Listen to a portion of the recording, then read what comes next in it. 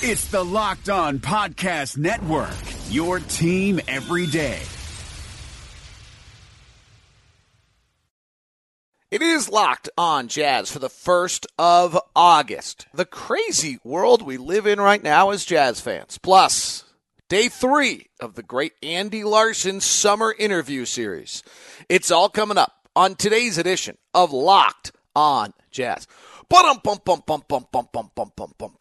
Pow! How are you? I'm David Locke, radio voice of the Utah Jazz, Jazz NBA insider. This is Locked On Jazz, your daily podcast on the Utah Jazz, giving you insight, expertise, ton of geeky numbers, and hopefully making it a lot more fun for you to be a Jazz fan during the off season. It is August 1st, so that means we're only like a month away from the guys coming back into town, and we're not close. We still got a long way to go. But the optimism, rightfully so, is through the roof, and that is the Locked On Jazz lead story of the day. How weird is it to be a Jazz fan right now when you look up at the over-unders on the Jazz, and the Jazz are posted at like 52.1. And for those who don't know, over-unders are the Vegas line of what they think you're going to win, and then they think they can get equal bets on one side or the other. And the Jazz get posted at 52.1 and then skyrocket to 54. And in some places, the Jazz over-under number is equal to that to the LA Clippers as the best in the Western Conference. It's a different world. The Jazz offseason moves got a B+ from Kevin Pelton, but have vaulted them up into most people's belief to be the 1 or 2 seed in the win total of the Western Conference this year. Think about that. It's just incredible. A lot has to happen. A lot of things have to work right. A lot of guys have to stay healthy. Donovan's got to get better. The defense still has to be elite. But the guys who are making money off of this have the Jazz up at 52.5 in the Caesar Sportsbook when it started, now at 54, and the number 2 team behind the LA Clippers. What's more stunning to me is when I see this, I thought to myself, well, it's going to be a unique experience for Jazz fans because they are now going to be one of the favorites who gets knocked down. They're going to be one of the teams that suddenly everyone says is overrated. And having not accomplished anything yet, when someone calls you overrated, it's really hard to fight back. And my thought was, this is going to be a really interesting experience for the Jazz fans. And yet, I go to ESPN yesterday, and they have a title of the thing, NBA season win totals released, who's worth an early bet, and the first one is over 54 on the Utah Jazz. Over. Who are you kidding? Over 54? Their point was last year was the Milwaukee Bucks with a new offense. My gut tells me this year it's Utah with the rejuvenated addition of Michael Conley and Bojan Bogdanovic. That's exactly the team needed. Donovan Mithcell was forced to carry too much. Might be true. I got to admit, I kind of think we are very much Mike Budenholzer, last year's Milwaukee Bucks. Quinn Snyder spent a year with Budenholzer and then did all of his other stuff, brought his Moscow knowledge to that Atlanta Hawks team, had its impact. A lot of our staff is the same. I think there's a lot of similarities. We're both money ball offense and defense way ahead of the rest of the NBA, and it leads to an awful lot of wins. And all of a sudden, now the Jazz could be that Milwaukee Bucks team, and maybe really similar to the Milwaukee Bucks team in the sense it's a better regular season team than it was a playoff team. But I'm still running through this expecting to see at some point in time that someone's coming out and saying, no. So then they get to the next section. Well, of course, they did their LA section just on the Lakers. And then we get to the next section, which is which team's totals surprise you the most. And so a guy says the Pelicans at 39, and I would generally agree. I think they're going to be pretty good, though I'm not quite certain who's scoring for them. I guess it's Drew Holiday. But I feel like there's a little bit of an overplay on Brandon Ingram, but Favors is really damn good. And I think they're missing in J.J. Redick. It's okay, I kind of buy that, 39. Another person had Spurs 43.5, and I kind of agree with that too. I think the bottom half of the West might be a little worse than we think, and so then the Spurs. And then the next one's the Jazz again. The Jazz were surprising 52.5 at opening price and still surprising at 54 last year. And all of a sudden, this guy's saying, I'm going over. I think the Jazz 54 is not enough.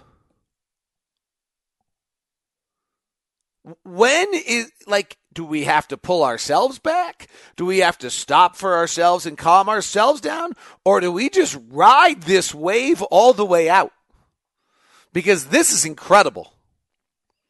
To have this type of optimism, the national moneymakers having that type of optimism, and having anyone knock you down in the process and say to you, hey, maybe you're a little too overhyped, other than, I guess, me, which is not a comfortable position for me to be in, it's pretty amazing.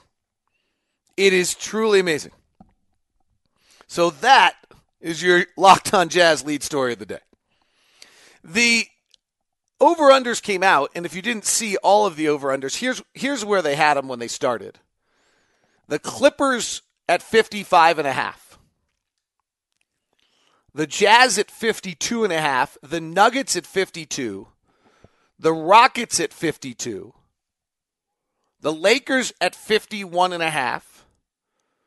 The Blazers at 47.5. The Warriors at 47. So if you're the Jazz and you get the 2 seed, the reward you get for that is you get the Warriors in the first round of the playoffs. How's that? Could you imagine, by the way, if this played out, you'd have Rockets, Lakers, 4-5 matchup in the first round with LeBron against Harden and Westbrook and Anthony Davis. Oh my gosh. Blazers, Nuggets would be a rematch of last year. Warriors, Jazz would be the first round, and Spurs, Clippers is the final one, is the Spurs getting in. And they have the Mavericks as the 9th team, the Pelicans as the 10th, the Kings as the 11th, and the Wolves as the 12th. I actually texted Alan Horton, play-by-play announcer of the Wolves, and I was like, help me out. 35 seems a little harsh on the West. And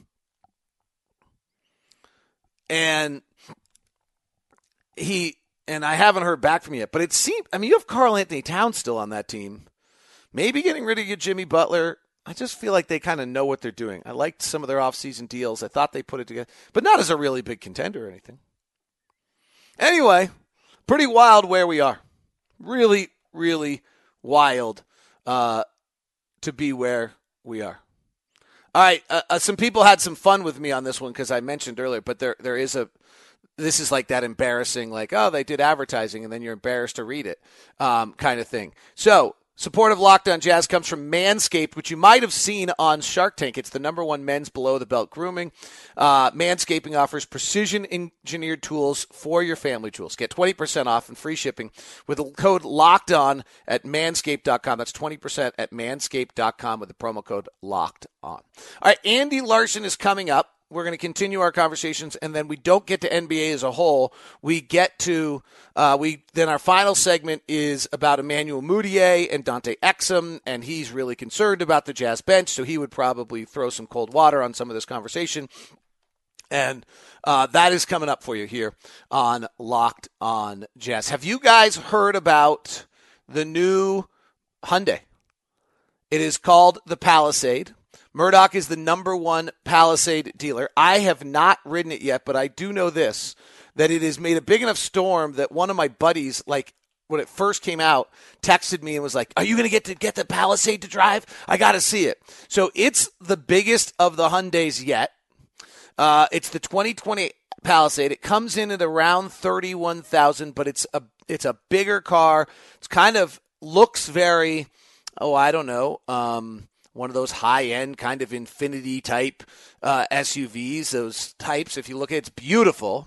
And it's just getting amazing rave reviews. I have not driven one yet. I'm still in my Santa Fe, which I'm loving. The latest edition of the Santa Fe just has so many little bells and whistles, and it drives so nice. I do have to turn it back in, so I'm a little bummed about that. So they have the Tucson, which is then the midsize, and the Kona's the small little zippy one. I mean, this is why the Hyundai SUV lineup is just killing it right now. So check it out. The Palisade is the big talk. You can get a reservation. Go check it out. And then really what you have to do is you have to put a reservation in for one before they're all gone is what I'm hearing. They're just flying out. So you've got the little tiny Kona zipping around, the Tucson, which they've remade with the great colors, the Santa Fe, which I'm driving right now, the regular SUV, and now the new Palisade that's coming out from Hyundai. It's all there. The 93rd anniversary sales event is the Murdochs are in their 93rd year in Utah.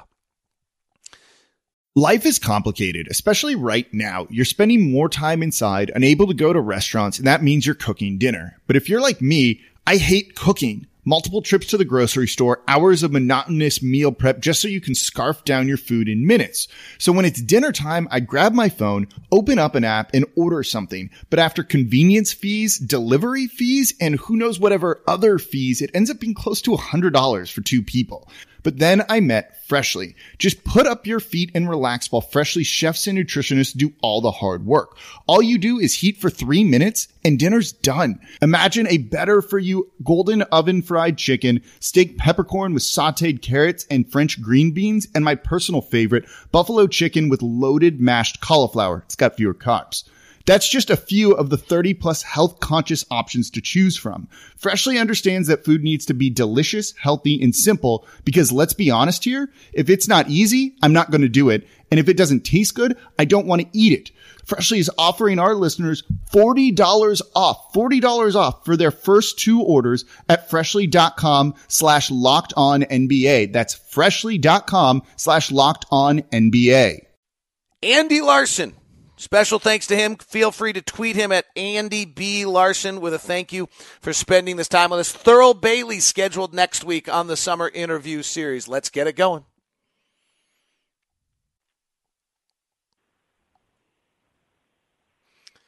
The final day with Andy Larsen, though we might be able to cover the whole summer if they allowed us, or if he didn't get sick of me. We could certainly do this without difficulty. All right, at the end of the Wednesday episode, you brought up something, and I actually have a different perspective than you do on this, and I hadn't thought about it. I thank you for bringing it up. And that your concept was that Donovan has to deal with this whole shoe thing and and how he's going to come back. I actually think that both Donovan and Rudy were very poor to open last year's season because of that. Yes. I thought that Rudy Gobert struggled badly last year trying to figure out how Rudy Gobert, can't remember the date on when he signed his contract and all that, but the defensive player of the year and living up to that and wanting to be an all-star, I thought that bothered him early in the year. And Donovan, who'd had not as good an offseason as he probably could have, largely because of the foot, but also just the first offseason coming out of the NBA. And frankly, one of the biggest myths in the world is that players get better year 1 to year 2. They actually don't unless they had a terrible year 1.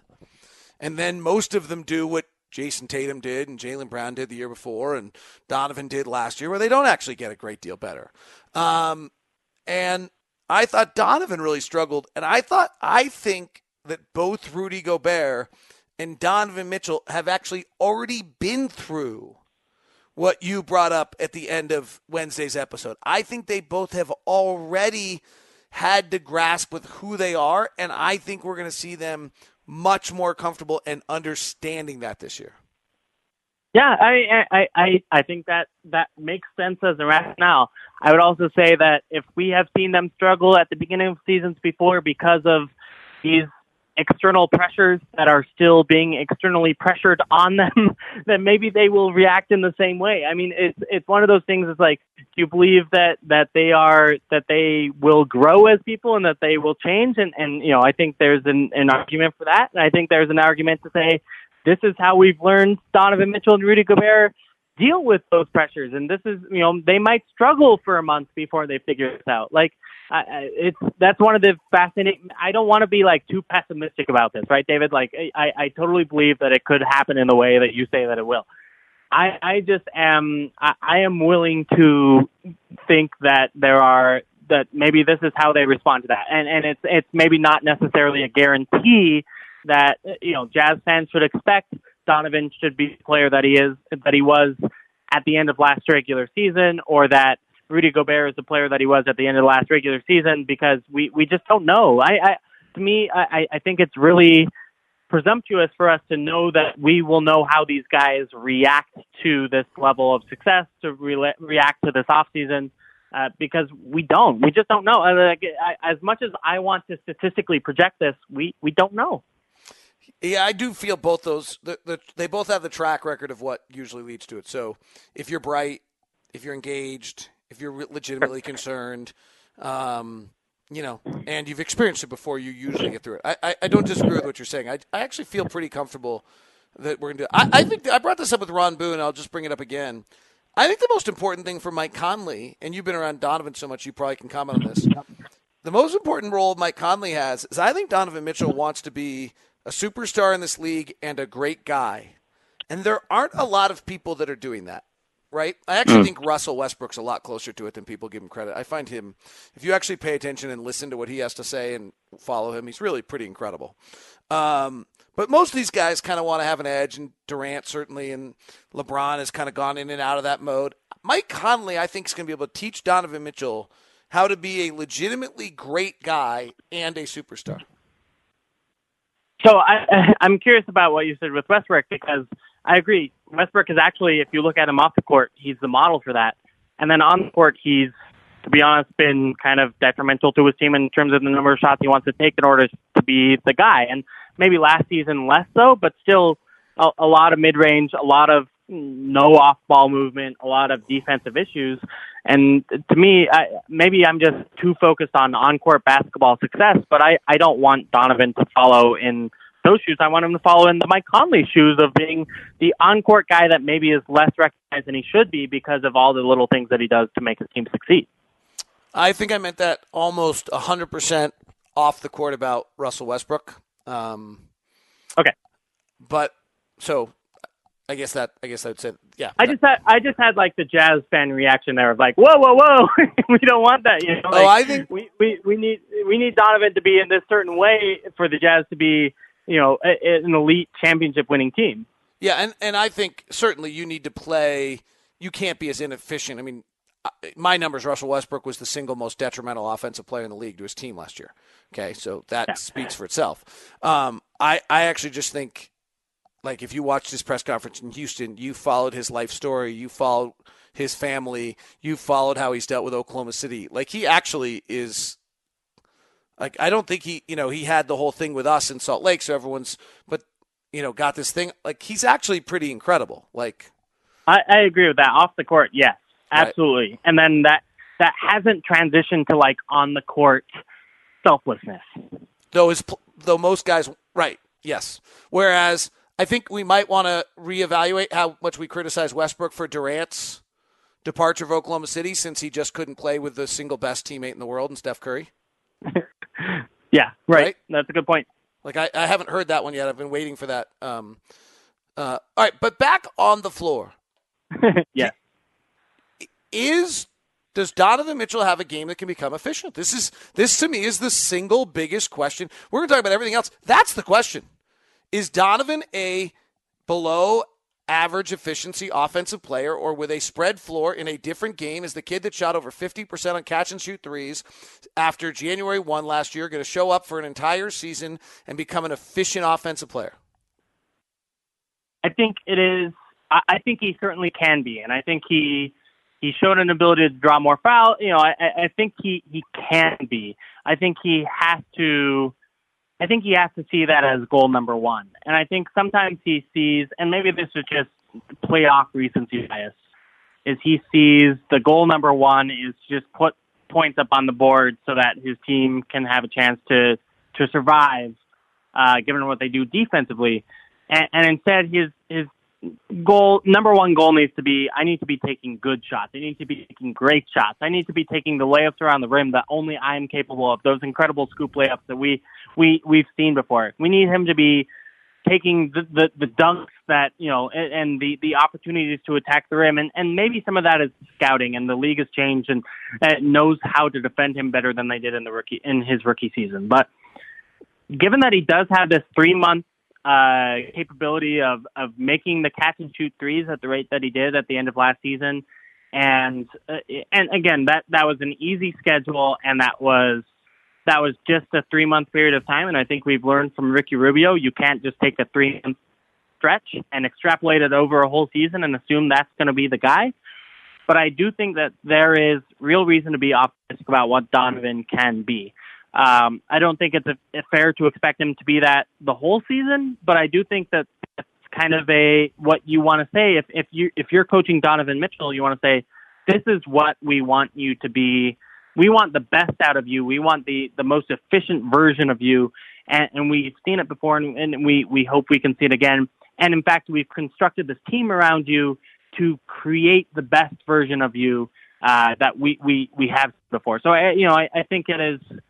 I'm pretty optimistic about Donovan, and again, part of that is just because we know him well. That he does want to be the guy in the best possible way. But I do think that there's going to be a learning curve, just like there was last year. Donovan Mitchell went from taking. We're running long, but we'll hold on this for a second. We're never getting to the whole NBA. But that's all right. Donovan Mitchell went from taking 15% of his I still wanted the Emmanuel Mudiay conversation. I know, that's why we're not getting to it. That's next segment is Emmanuel Mudiay. What a shame. All right, we'll come back with the Emmanuel Mudiay conversation and a little bit more on Donovan's inefficiency and something that I want a number that I thought was stunning when I found it. That we continue. Okay. He is Andy Larsen. This is Locked On Jazz. Locked On NFL has unique insight from the former scout Matt Williamson, breaking down the NFL with host Brian Peacock. That's available for you. The new Locked On NFL, Monday through Friday on the Locked On Podcast Network. All right, Andy and I will battle coming up about Emmanuel Mudiay and some things.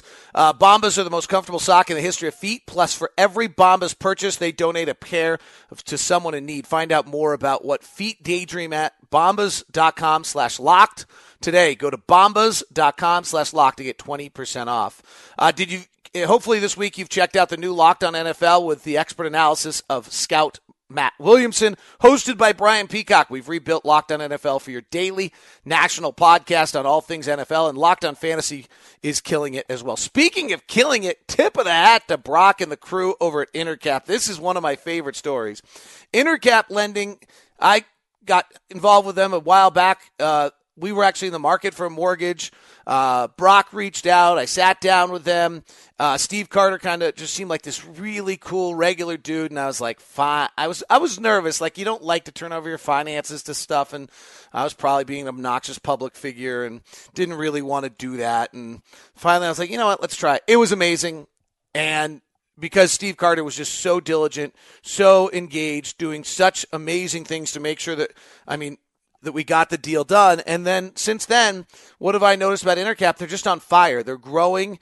They're getting more and more popular. They're getting more and more branches. They're expanding. Why? Because they get deals done. Like, frankly, it's all about whether you treat people well and you get deals done and you communicate, and realtors believe that you're going to be able to get the deal done, because a realtor doesn't get paid otherwise. Like, that's the simplest thing there is to it, is whether they get things done. And here's the update. They now have 15 branches in Utah, from St. George to Logan to Tooele to Vernal.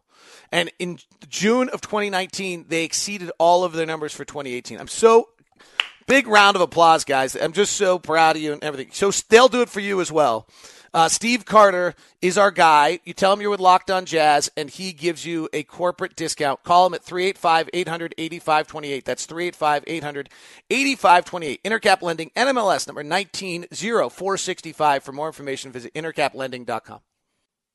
Hi, this is Nate Duncan from Locked On's Hollinger and Duncan podcast. Those of you who listen to our show know that I try to take a measured approach I'm not prone to hyperbole. It really takes something special to get me excited. But with all that said, Theragun is simply one of the best products that I have ever used. I just turned 40. I've always loved to work out, to play basketball when it's safe. And as I got into my 30s, it just wasn't possible to do that anymore the way I wanted to because my body didn't feel right. And Theragun has helped me fix so many of the aches and pains. I've tried everything: massages, chiropractors. This at-home device, handheld percussive therapy, has worked better than any of those for me. And now the all-new Gen 4 Theragun has a proprietary brushless motor. It's so quiet. It's no louder than an electric toothbrush. And best of all, you can try Theragun risk-free for 30 days. There's no substitute for the Theragun Gen 4 with an OLED screen, personalized Theragun app, and the quiet and power you need. Starts at only $199. Go to Theragun.com/lockedon, the name of this network, right now, and get your Gen 4 Theragun today. That's Theragun.com/lockedon. Theragun.com/lockedon.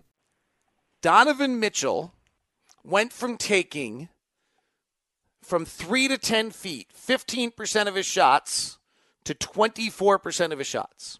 How high is that? I think this is basically the same thing, but non-restricted area shots in the paint. The only person who took more shots per their 100 shots, okay, was Jonas Valanciunas.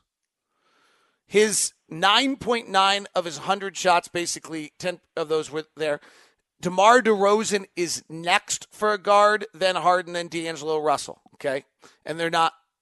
And then the other next part about this is that Donovan's not particularly good at this. Donovan's 39% of players that in those shots, only Dante Exum is worse, who shot them regularly. The only other players under 40% are Michael Carter-Williams, who shot them with regularity.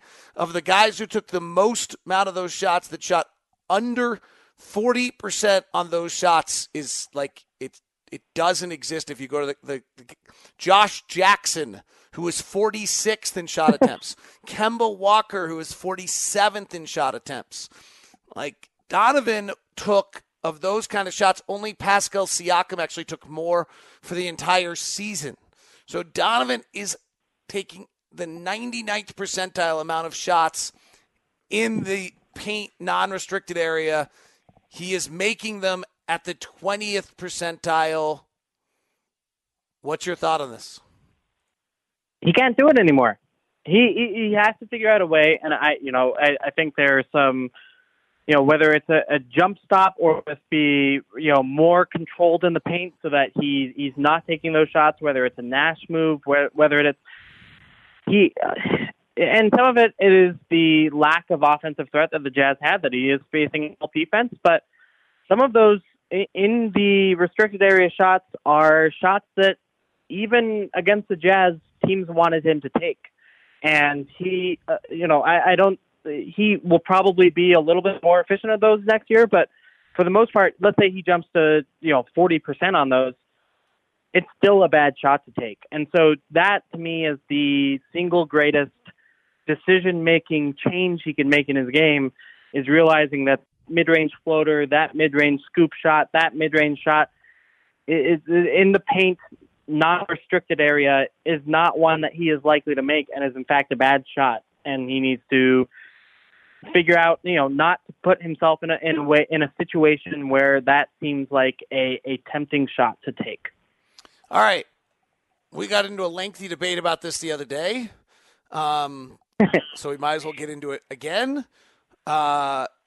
The Emmanuel Mudiay, Dante Exum backcourt has you concerned, and maybe specifically Emmanuel Mudiay.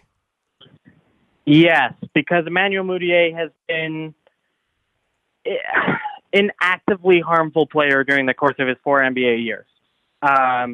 In terms of, he attacks the rim, but with no efficiency. I mean, he only shot 52% at the rim last year, and to give you an idea, Ricky Rubio, who is widely regarded as a bad finisher at the rim, shot 58% last year. He is turnover prone. He is one of the worst defensive point guards in the league. I mean, 2 years ago, he was actually the single worst defensive real plus minus point guard. Last year, I think he moved up to 60th, but this is still not inspiring. I am concerned that Emmanuel Mudiay will be actively harmful to the Jazz's chances of succeeding with that second unit in much the same way Trey Burke was, in that he's going to be taking bad shots and not fitting into a team scheme on defense, and in general just not playing Jazz basketball. He came from almost no playing background, got thrown into the middle of the lineup in Denver in an insane circumstance. He and Dante actually are amazingly similar in how little they have played. Yeah. He literally gets, I can't, looking back on it, what Denver was doing, Mudiay was terrible, I agree. But what they were doing is insane. They started him 68 games. He played 30 minutes a night, having not played high school basketball his junior and senior year, having played 12 games in China. He then goes to New York, and last year, on a terrible basketball team, he suddenly seems to alter his game a little bit, find some mid-range success, and until he gets hurt with a sprain, I think it was a hamstring, he's actually one of the best pick-and-roll guards in the league. When I asked him about this, he said, well, in Denver, we didn't run pick-and-roll because of Jokic. It's a somewhat accurate assessment on his part. I ran the numbers. He wasn't great at it there when they did run it, so that might have been why. But he's 23 years old. For a minimum contract and this kind of strange background, isn't that the flyer you have to start taking when you have $30 million point guards? Yeah, look, if you're signing a guy for the minimum, and clearly the Jazz needed to, I don't think it's a terrible signing. I think, to me, the critical alternative here is Raul Neto, right? And if Neto, I completely, Neto's injury woes were absolutely a problem last year. You couldn't play more than 16 minutes a game without him getting a strained groin or hamstring or something that prevented him from playing for the next couple of weeks. And yet, his positive minutes for 700 minutes a season, 800 minutes a season, 1,000 minutes a season are less. I would rather have a positive guy for that amount of time than honestly a replacement level player or below in Emmanuel Mudiay who is able to stay healthy. Do you believe that Nigel Williams-Goss could not do that? It's a bet. He might be able to, but also the last time we saw Nigel Williams-Goss against NBA adjacent competition, he was really, really bad in the summer league. And so I think there's a chance he can do it. I think there's a chance that Nigel Williams-Goss is maybe that perfect replacement level point guard. And if Mudiay struggles, I think there's, with Emmanuel, let's say there's a 40% chance he's above replacement and 60% chance he's replacement or below, then maybe Nigel Williams-Goss is your guy. But knowing that the Jazz have to, we'll have to have some load management with Mike Conley, that Dante Exum may or may not stay healthy, it's a big bet in both scenarios. And I guess to me, I would have placed one bet there out of the two. I would have either signed Nigel Williams-Goss himself a bet or Emmanuel Mudiay a bet, and then also signed a point guard that you know what you're getting out of. Even if that's a Sean Livingston, a Raymond Felton, and I know these names are so uninspiring. I can't believe I'm saying them. Even a G League guy, one of the best G League guys in that league. You kind of know what they can bring to the NBA level. To bet on either Emmanuel Mudiay improving or Nigel Williams-Goss's numbers from 2 years ago translating to the NBA, I think puts some real risk in your second unit. Don't ever mention Raymond Felton again as an option. I know it's crazy. I don't like him as an option. I don't like, and the other numbers. Jeremy Lin, Jose Calderon. None of these guys are enticing at all, and yet they will take fewer than 25% of your possession. And that's what Emmanuel Mudiay was last year. If Emmanuel Mudiay works in Utah, how big a deal that an agent said, I want you to go to that program, they develop players, he becomes a different player, does it have a long-term positive impact on the franchise? I don't think so. I don't think agents look, maybe, I don't think they look at it that way. I think every individual free agent decision is kind of independent. And, Joe Ingles, for example, right? The Jazz have this history of turning guys from nothing into something. But nevertheless, that, and that's why Emmanuel Mudiay wanted to sign here. So that you can sign future Emmanuel Mudiay does not, to me, bring you tremendous hope unless Emmanuel Mudiay makes you great. I mean, the Jazz have also signed guys that did not become Joe Ingles. They signed Jordan Hamilton, and he did not become Joe Ingles. To me, I just think it's more independent than that. And I already the Jazz have one of the better player development staff reputations in the league. I don't know if Emmanuel Mudiay changes that in any significant way. All right. 2 final questions for you. We got long today. Okay. That's fine. Emmanuel Mudiay has played 246 games in his career. He has shot 39% from the field and 32% from three.